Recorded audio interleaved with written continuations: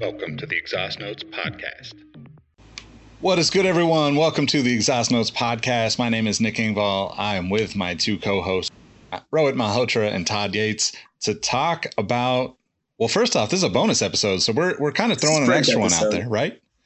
But I was going to say, call these the Spurn episodes because they're just going to be bite-sized versions of our longer shows. Yeah, we got to talk about this weird ruling, right, Todd? Like, I don't even know how to call it because it's not a ruling. It's a review of a ruling. Yeah, the investigation report, which is, I think, what it was actually titled. I'm not exactly sure, but just going to beat the dead horse one last time and talk about the Abu Dhabi investigation from last year, and wanted to get you guys' thoughts on it. So, should I just jump into it then? Let's do it. All right. So we wanted to touch on this last week's pod, but we had too much fun talking about the race. So I think during qualifying or like the free practice 3 on the Saturday, they released the report, and smart of them because they knew everyone would be talking about the racing and qualifying and how the cars are and stuff. But they released the report and the investigation into Abu Dhabi. And, lo and behold, it came out that in the report, it essentially said that the race director, Michael Massey, didn't follow the rules but he was doing it in good faith. Essentially, long story short, there was a regulation that was spelled out as when the safety car is deployed, they have to display a message that the safety car will be in at the end of the following lap, and that in between that time, the race director must display a message that any cars that have been lapped may overtake the safety car. And there was some confusion around that, but essentially Michael Massey said that he was quoting a different regulation that was 15 point something that said that the ultimate discretion is reserved for the race director, and he was saying that he has ultimate control of the safety car. So what he did was let only the cars between Max and Lewis unlap themselves, and then shortened the period for the safety car to come off. So he let those cars unlap and then immediately took the safety car off the track instead of following the regulation and making it come off the track at the end of the following lap. And it's just wild to me that not only did FIA and F1 basically say like, oh, this guy screwed up and it was human error in good faith, but like for Verstappen fans, how does it feel essentially? I know you guys aren't Verstappen fans necessarily, but for any of like F1 fans, like we now have a true like asterisk champion. And I just wanted to get you guys' thoughts on that because we've never had, I can't think of any other sport where it's like completely botched ending to a season, championship, whatever. And then the league themselves come out and say, oh yeah, our leader screwed up and didn't follow the rules, but he was doing it in good faith. So what do you guys think? It's interesting, and I'll try to tee something up to my other co-host here. There is a gentleman that unfortunately Nick is all too familiar with by the name of Tim Donaghy. And he was the culprit at probably one of the most heartbreaking NBA games of the century. And it was one of those things that as you're watching the game, you can't believe this because it truly feels like this referee is calling things as one-sided as possible. But at the same time, what is probably most infuriating to me was, did David Stern ever give us some sort of, he was acting in good faith? Because I do notice now that's what the NBA does, is anytime that there is any sort of misplay the next night or the next day even, they'll tell us, oh yeah, there was a blown call at this moment, this moment, this moment. Don't tell us that, because ultimately, if you're going to tell us that, my next question is, what are you going to do about it? You can't really do anything about it. There's too much money involved. There's too much pomp and circumstance. Just let it go. Why, to Todd's point, beat a dead horse in this way? Because that's the one advantage you have. You can control how often and how long people talk about this in an official sense. And by releasing this statement, by saying he acted in good faith, you're ultimately dominating the news cycle again, which I get from a Formula One perspective is great because all eyeballs are good eyeballs. But yeah, I just think this is them trying to catch the dying embers of a story that'll probably be fleeting for any non-Formula One fan. Now, granted, there's 33 million new of us that are going to be fixated on this from now until the end of time, but not really sure what they're trying to get out of this. Nick, what are you thinking?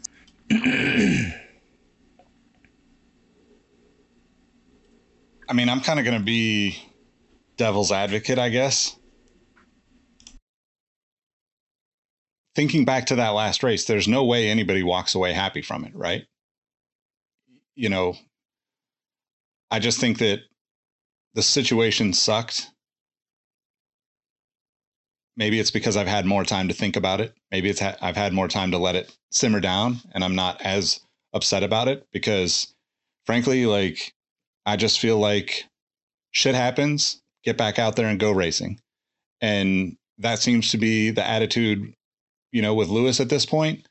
I don't think that, I mean, my heart wanted Lewis to win. I don't think that Max deserved to lose. The fact that we're reviewing this stuff and bringing it up again is the biggest flaw in the system, right? I mean, I don't think that we talked about it before, but I don't think that Massey is the single scapegoat of this situation. But it seems like the only intention of the review is to make him the single scapegoat of the situation. And I'm not saying that he didn't make the right call or the wrong call. Like, that call would have been impossible to make because on one hand, everyone wants to see the race end under green flags, right? As you read the rules, as I read the rule, like, I mean, yeah, you could maybe understand where he said, let's just get some of the lapped cars because it doesn't specifically say all lapped cars, right? Or whatever that little nuance is. And at the end of the day, like, I don't know, maybe I feel like maybe Formula One is just doing this all for the drama of it. It's funny, I had that thought too. Like, they're drinking their own Kool-Aid and the Drive to Survive thing. It's weird that they chose to delay the report until literally, like, you know, the day before the first race or whatever. I think that was just bad.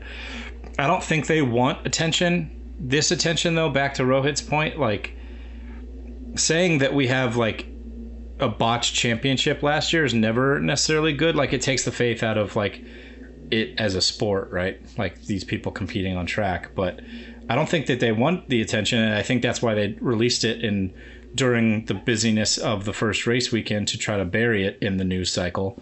Because if you are, you know, diehard F1 fan, like, you are paying attention to that news cycle and you are seeing that your beloved sport has issues like this. But it's never a good look for Max or Lewis or anyone to say, like, oh yeah, last year's championship is kind of muddied in that sense. And going back to what you said, Nick, like, I definitely wanted Hamilton to get his 8th to, you know, become the statistical GOAT and everything like that. But I absolutely think that Max deserved that championship. He was the better driver and the better car over the season. But either way, it's not a good look for anybody. And it's just wild to me to, like, as you guys were both kind of alluding to, that, like, they would even go about releasing that report in that way and just say, instead of that, just say, like, you know what, the rules have now been clarified, so we don't have that situation again, instead of using Massey as the scapegoat. Because they did, like, to Nick's point, like, they said they changed the literal word any to all in that new regulation. So all lapped cars may overtake the safety car. So it actually spells out now that they have to unlap all of them, which in that instance would have ended the race under yellow flag, or under a safety car, which may have been the better outcome. I don't know. Maybe he should have thrown a red flag immediately and just had everybody put on new tires and have a 2-lap sprint like they did in Baku, and that would have been awesome. But I mean, honestly, that's not a bad idea, right? Like, that would be a rule that I think people would get behind, because at least there's the feeling of a fair chance, right? Like the problem is, on one hand, Mercedes didn't pit when they probably should have. I know, like as a Lewis fan, I'm not supposed to admit that, but like strategically, they should have pitted just like everybody else. But you did, give right? up track position.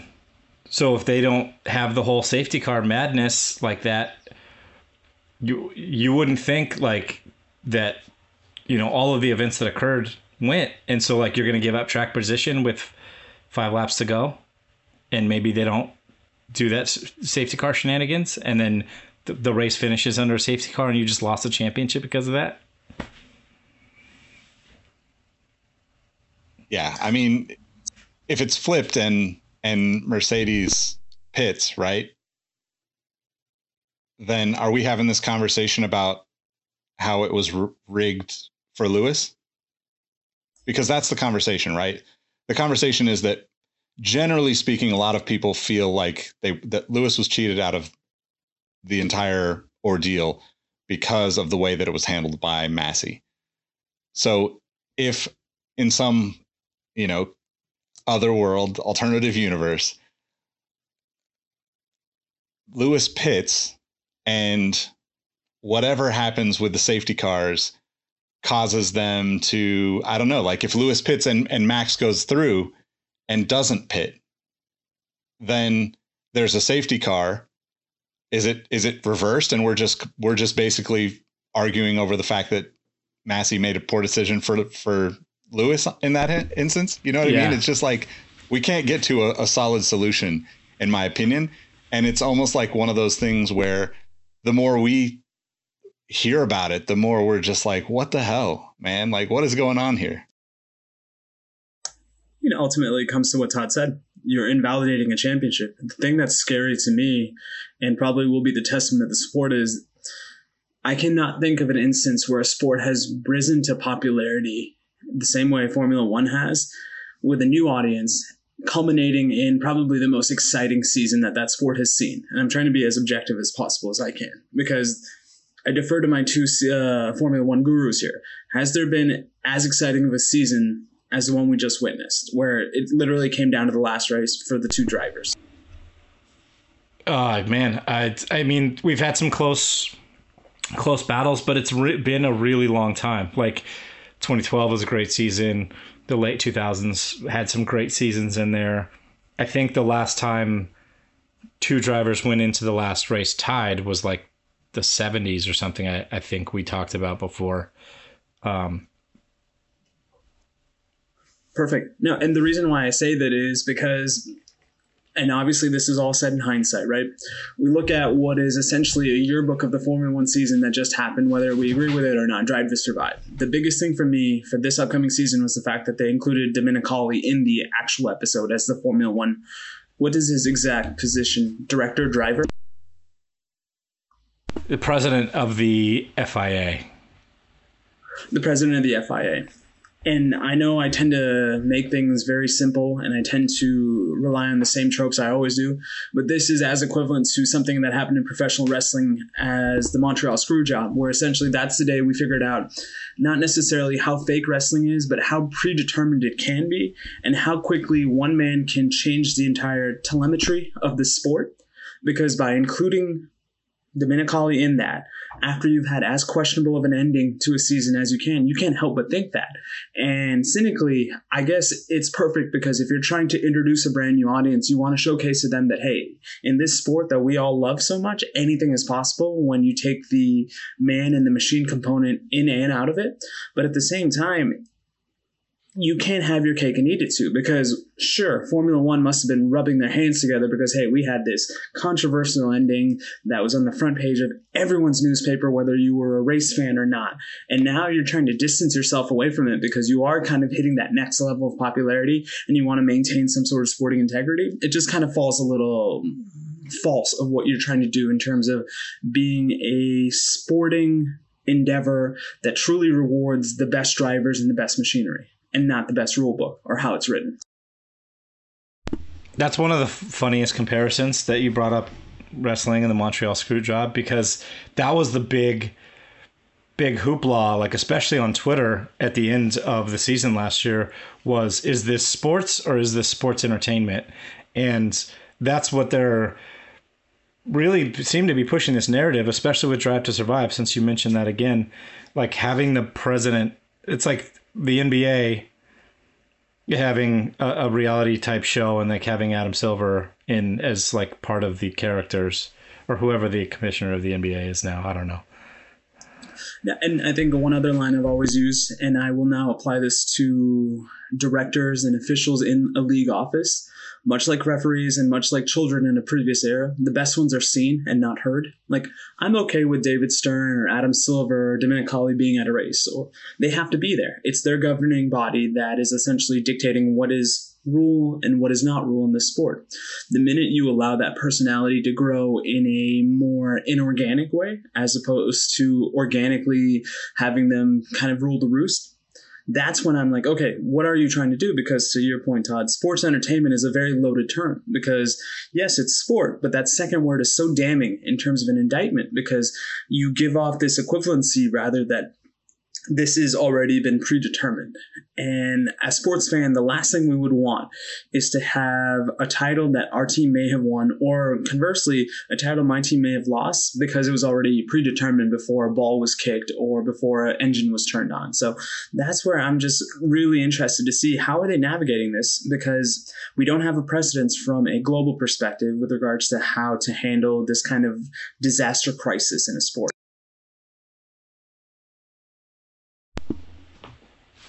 Okay, well, I mean, I think we got our 2 cents out about it. Let it die now. Let Max be the tainted champion. Hopefully he gets a real one. I really do feel bad for him at the end of the day. Like, that. Hopefully he goes on to win several more. He has the talent, we know. Red Bull's probably not going anywhere as one of the top teams. So I just hope that we don't get these crazy situations coming up again that walks that line between sports and sports entertainment. But other things that we wanted to touch on today were our initial, I don't know what to call it, because our fantasy drafts, my starting five, not to plagiarize from the other podcast, but the Exhaust Notes pod draft and our season totals so far. So after race one, and I'll just start in order that I have them on screen here, but I did not have a good week. I had 2 DNFs and also have an Aston car on my team, which is not looking good for the season.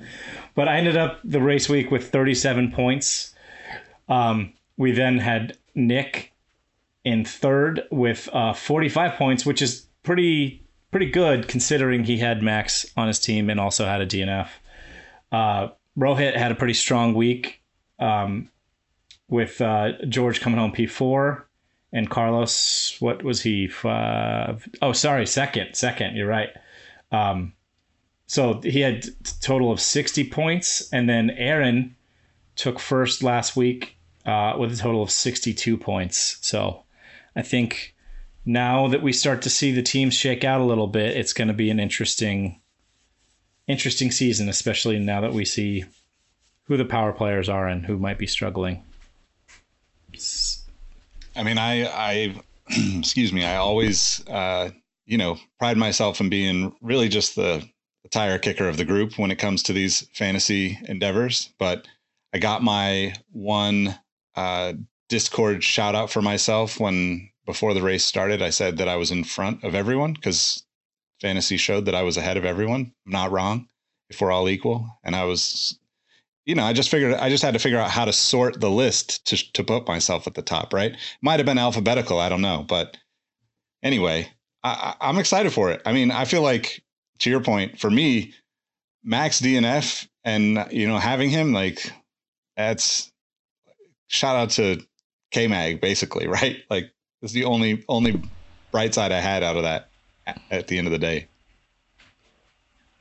No, that's what I was taken back by, was the fact that for all intents and purposes, both of you guys had a couple of donuts, but it's still so early in the season. And I wonder how many times we will see all three of the drivers, essentially the Red Bull Academy, Sans Yuki, go with the DNF. Because I think between the three of them, we may get maybe 3 total DNFs for the rest of the year, because they're all very accomplished drivers. They're very professional, and most importantly, they're very good. They're all podium winners. So I just think you guys ran into a bit of bad luck that was associated with Red Bull for that first week. But I don't know. The other thing is, I think Aaron is living a charmed life, because both Yuki and Guangzhou Zhou also probably overachieved, dare I say. If I have to be the heel of the group, so be it. I'll be the heel. But I'm not thinking Guang is going to get anything greater than an 11 for the rest of the season. But I may be a hater in that regard. I just want to hear you try to say his name on an endless loop, because that was amazing. Guangzhou Zhou. Zhou Guanyu. Zhou Guangyu? I was trying to do it in a French accent, apparently. All right, I digress. I just laugh because I've been following him a little bit from F2 the last few years, and everyone, including the announcers, everyone involved in F2 has called him Guan Yu Zhou for the last 2 years. And then he got to Formula One, and he was like, oh, yeah, you guys are saying my name backwards, by the way. Like, which it just is crazy to me that, like, it went that long, and he's just too polite to be like, it's like calling you Malhotra Rohit, like, for 2 years. I'll give you one better. I have a coworker I've worked with for the better part of 5 years. He still cannot pronounce my name correctly. He likes to call me Rohit. So I've started a sneaker blog. It's called Rohit now. So at least there's some vindication to that man's mispronunciation. But yeah, it's one of those things that is characteristic of some of us that are not necessarily native inhabitants of a country. But yeah, we do not want to draw attention to it. We're just trying to live our best life. So Guang, I'm sorry. You can call me Mal. It'll be good. So great. All right. So the other update I wanted to give is in our Discord Fantasy League. And Nick, you're going to have to jump in here again, because Alpha Ash Ari took the top spot this week. And you can...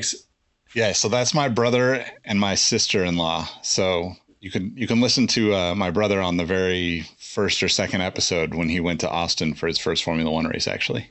Okay. Oh, that's right. Okay, I did. I do remember that now. Followed by Nicholas C. coming home. It's 9 points behind there. And then in P3, we had Iron Trev, our Canuck brother, at 245. And it's just, I was talking about it in our pre-roll. Also your brother went with the very bold strategy of using his Mega Driver for the first race of the season, which got him P1, but there's a long season to go. So I just want... I mean, hey, when you're feeling it and you believe, you just got to go for it, though, you know? It could have been much worse, too. He had Lando as his triple driver. Like, imagine if you'd put that as Charles. I think we may have lost the race before that even started at that point. So thank you, Alpha, for at least giving us a sliver of a hope by making sure Lando was your triple driver who got you a massive 4 points. We appreciate that. I also wanted to give a special shout out to Drew G Duo in the Discord for coming in dead last this week, and almost I've never seen a complete team score be so low. So hats off to you. But you're first in our hearts, Drew. Yes, it's the quality of points, not the quantity, Drusiv. So I must say thank you for sharing that with us and allowing some of us to pick up these not as good points, but you are a mensch, as the Yiddish faith like to say. So thank you as well. Yeah. And then the last thing I wanted to touch on, guys, is as we had heard, as I was watching free practice this morning in Jeddah, there was like a terrorist attack at an oil refinery in Jeddah, like I think 10 kilometers away from the track, and caused some very weird scenes, like in F2 qualifying. They sent out the medical car and red flagged the qualifying, and it was just the medical car out there doing laps with no incidents on track. So it was a very strange scene, but it turned out to be that there was a terrorist attack at an oil refinery. in Jeddah. And first and foremost, I guess, like hopefully everyone that's working there or whatever is okay. But it's come to pass that F1 is still going to be racing this weekend, even with that going on that closely to the race, which, I mean, I know that there's already, rumblings on social media about how they should be racing in Abu Dhabi. And actually Hamilton mentioned something this morning about their equality laws. They're not very friendly to our LGBT brethren. And he mentioned that he got a message from somebody that's on death row that's 14. So there's just a lot of craziness going on in Jeddah. And I think this track is super dangerous. But what do you guys think about racing while there's literally attacks happening that close? Like, it takes the whole, like, how important is sport thing into context. But do you guys have thoughts on that? I was just going to say, this is the first I'd heard of it, and I'm always of the opinion player safety is paramount to my enjoyment of the league. No matter what is happening outside, these guys need to be protected, and I think it's pretty irresponsible that they decide to race. And granted, I don't know the whole scope of the terrorist attacks, but if I hear that term, my thought is just shut it down. Why even take the risk? I think we've all, whether we live in the States, whether we live in Jeddah, whether we live somewhere in between, we've all felt the ramifications of an attack like that. And it's not something that's pleasing in any sense of the word. So just don't even take the chance. But Formula One is a corporation, like most corporations that are run by money. So it's going to happen, and it's going to probably take a Herculean event for it to not happen. So who knows? But Nick, what are you thinking? I mean, it's just a tough situation. I think that, the optimist in me, well, let me start by saying, obviously, I feel for the people that go through these kind of things. And as somebody who's lived in cities where there's been terrorist attacks happen, and the feelings are not just the emotions and all of the fear is not just for the people going through it, it's all of their loved ones too, right? And that's the hard part to kind of wrap your head around as you're going through it. And I think that, to your point, Rohit, it's the drivers, it's all the fans, a lot of people, especially with Formula One being something that is a little, it's expensive for fans to go, no matter what racetrack they go to, it's expensive compared to most sport. And, the reality for me is that I also agree with Todd. I don't think that the track is safe. Like, just watching the races there last year was like, I would not want to be a driver racing that track. It feels very forced in a lot of ways. It feels forced that we even have that race, to be honest. But I also do think that there is some escape from the struggles of life that comes with sport. And I do, on some levels, understand that.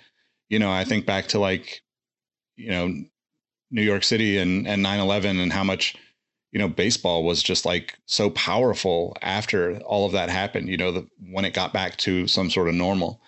So, I can understand if there's a back and forth dialogue as to, like, why it happens, but this seems a little too close, and also just seems like a sign that we all probably already feel some type of way about Jeddah and the track, and, and the, LGBT community that, like, look, it's brave for Lewis and these guys to stand up for that in a country or city or state that has these really strong beliefs against their beliefs, right? Because ultimately there's even more at risk there for these guys to show up at the track. Even, they've probably got to have security outside of the racetrack in more ways at these types of places than others. And to me, that's just,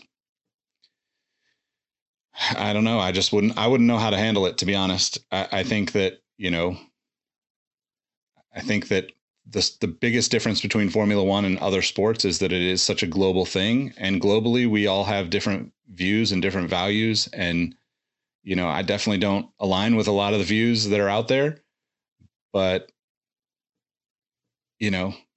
it's hard for me to judge when and where those lines are crossed, I guess is the best way to put it, because I definitely don't know enough about the situations. But like to Todd's point, when you hear about, a 14-year-old in prison and these kind of things,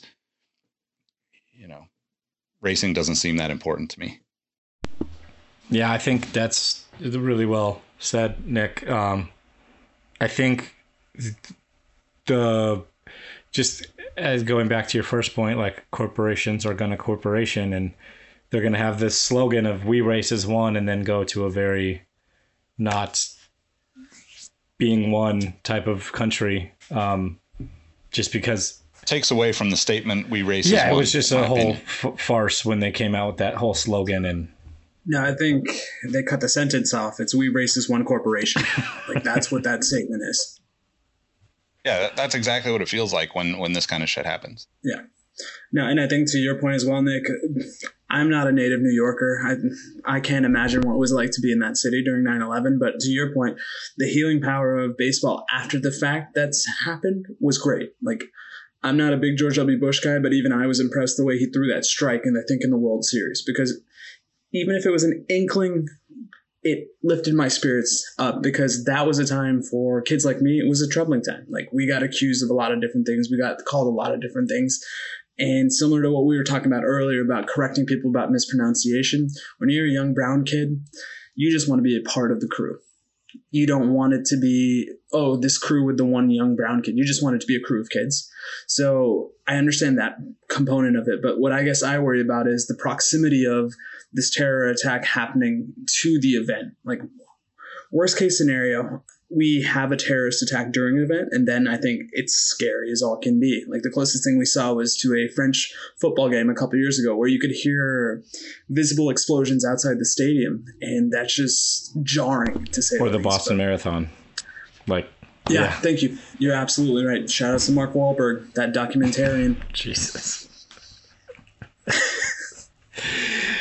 Oh, I'm glad we could end that with a little bit of levity. But yeah, I think, Nick, you said it best. Like, regardless of the country's viewpoints and their way of being and these attacks that are happening, like, the track itself is just dangerous as all hell.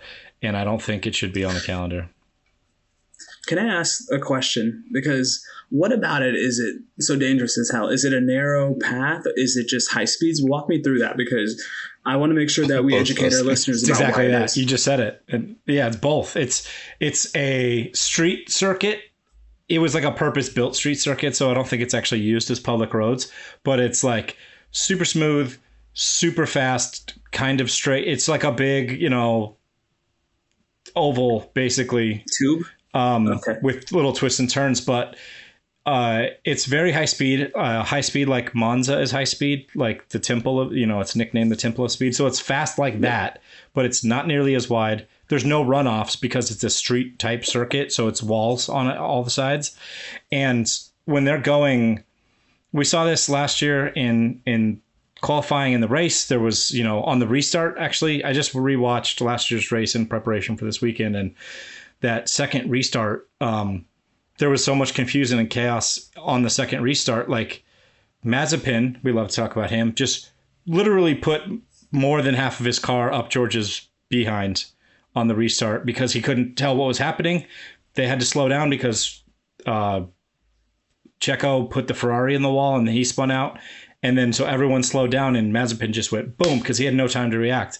There's no sight lines on the track. So if they're coming around a corner at 200 miles an hour and there's somebody going slow around that corner, they could easily spear them going 200. So I just don't think it's a good track. It produced an amazing qualifying lap last year with Max, probably one of the best we've ever seen, or it's talked about as one of the best qualifying laps ever.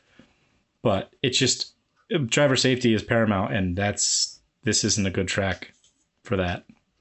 No, I was going to say, it's funny you mention that because we just came off the first race of the season. We watched it with a bigger group of people, some of which this was their first Formula One car race. And I kind of want to save this idea for us because we're always looking for that next great episode to especially bring on newbies.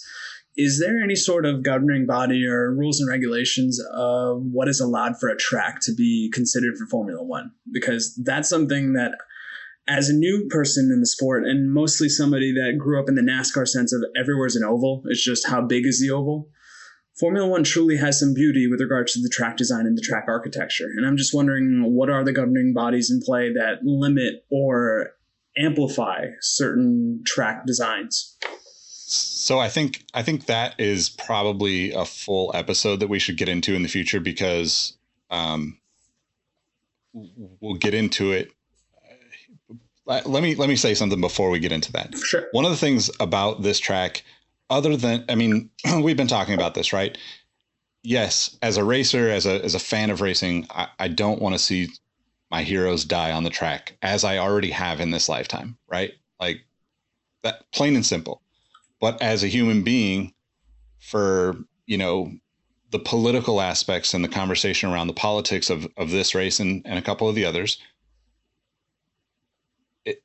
I don't feel like politics are removable from our experience as human beings. And that is my first and foremost reason why I don't think this race should happen. We did the same thing, or I say we as Formula One as a whole, right? Formula One took Sochi off the race, off the calendar this year because of the because of the politics, right? Because of the invasion of Ukraine. So if we are going to do that in one way, then I think we need to do that as a sport. We need to do that in all ways, right? We need to be committed to this, and we need to say, this is who we are. If we race as one, then let's race as one. Like, this just seems like a sign to not be there, in my opinion. And, you know, I don't want to get into beliefs and religion or, you know, spirituality, but like, I believe in that type of shit. So maybe it is, you know, but at the end of the day, it's 10 kilometers from the track. It's fucking ridiculous that we would have a race with this type of thing happening. Because who's to say that same thing doesn't happen on race day when everyone in the world is watching, or, you know, 100 and what are we up to? 250 million, 500 million, Rohit, with your next prediction? I think a quadrillion. Yeah, we just got 30 million last week, so I'm sure it's double that at least. Yeah, absolutely. So, a couple of them are terrorists, apparently. Jerks. But in regards to the tracks and the reason tracks get approved or don't get approved, I think we'll have to push that off to our next episode, because we do have another track that's going to be added in 2023. There's going to be a Vegas race that was announced. Personally, I want to dig into this a little bit more, but like, I personally have wanted Formula One on the West Coast again. But you know, for basically all of my lifetime, we've been told that the tracks on the West Coast, specifically Laguna Seca, can't handle the cars because there's not a far enough runoff, which when I see this track, taking all the politics and the emotional stuff that I just said about why we shouldn't be racing there, when I look at this track and see the danger of this track and see that it's allowed on the schedule, but Formula One, which actually has significant amount of runoff compared to this track, it makes no sense. So that's something I think we should dig into a little bit deeper. And I know Todd probably has some thoughts, and probably even we could go through and potentially even look at like how we could reshape the entire calendar for a future episode, because, you know, not to say that America should have all these races, but like, if we're going to have 2 or 3 races in America, there's a lot of negotiating that I think we could do on behalf of the fans. I'm glad you brought up Vegas, Nick, because that was another thing that happened this week. It got confirmed for Thanksgiving 2023. And I think, as I said in the Discord, I think I'll watch that from afar, because I made the mistake of being in Vegas during NBA All-Star one weekend, and it was one of the worst experiences ever. I hope it's a interesting circuit and it's not the Caesars parking lot like it was in the 70s and 80s, or 80 something. I don't remember what year, but they have raced in Vegas before and it was just literally in a parking lot. and it was not good. But I would love to see more races in America, but the general consensus from the bulk of F1 fans is that they were all mad because Vegas night race means that they're going to unfortunately have to get up at 2:00 in the morning to watch the race, or whatever time it was. Yeah. When we do that regularly over here in America. I'd love to see a race on the West Coast, but having been to IndyCar at Laguna Seca, I can't imagine an F1 car, which is that much faster, trying to brake for the corkscrew, which would be just, I could just see it just off into the trees there. Yeah. I mean, even sports cars are at way too high of a pace sometimes for that track. So maybe it turns into a Vespa race. Maybe Formula One has the first Vespa race at Laguna Seca. I'm down for that. I will be a part of that, actually. That'd be fun. I mean, shout out to my brother and my sister-in-law. They both ride bikes at Laguna Seca like every couple of months, I think. So cool. That's awesome. So any final thoughts? Any changes of predictions for this weekend's race? If the doomsday scenario happens and Lando does win a podium, Todd, you do not have to get a tattoo. I already said it. Like I said, I have a bunch of dumb tattoos.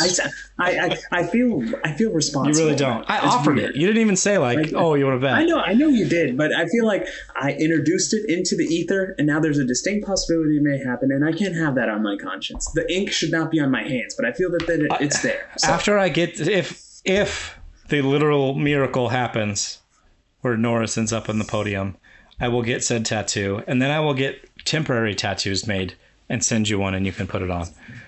Okay, I will wear the temporary tattoo alongside you, my brother. Yeah, watching free practice 1, it's not looking good for Aston and McLaren.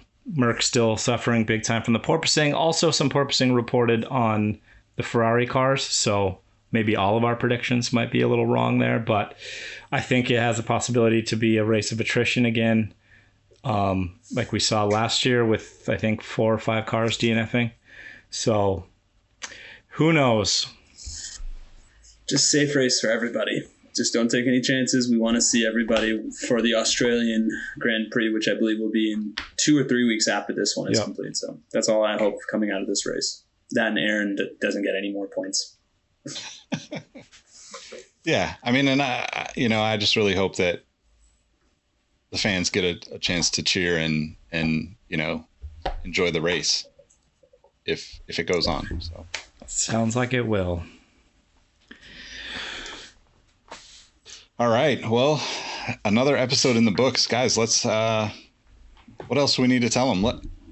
We need some reviews, right?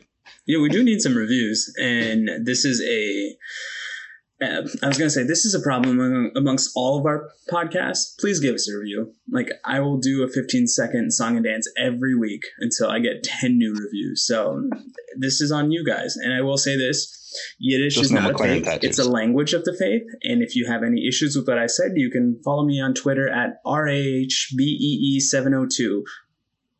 So please voice your concerns there, because I listen to every comment that comes into that account. And yeah, apologies again to my Jewish brethren out there. Yiddish is the language, not the faith. That's so good. You can find me on Instagram at TEasy, on Twitter at HackJandy11. I'm still begging for followers because I haven't been using that for a very long time, and now I'm just retweeting interesting things about F1. After you write the review, follow HackJandy11. Exactly. You can follow me at Nick Engvall on all the platforms. Make sure you're following Exhaust Notes FM on Twitter, on Instagram. I think we have a TikTok. I haven't used it yet, but trying to get some more followers and some more conversation around these races, and look for some new content ideas coming from us soon, because we had a blast watching the race with the community in the Discord, and I think just the conversation throughout the race was incredible as well. So make sure you're in the Discord. It'll be the first link in the description. And that's about it for us. Thanks for checking out this bonus episode. Hopefully you enjoyed it. We'll catch you in the next one. Peace.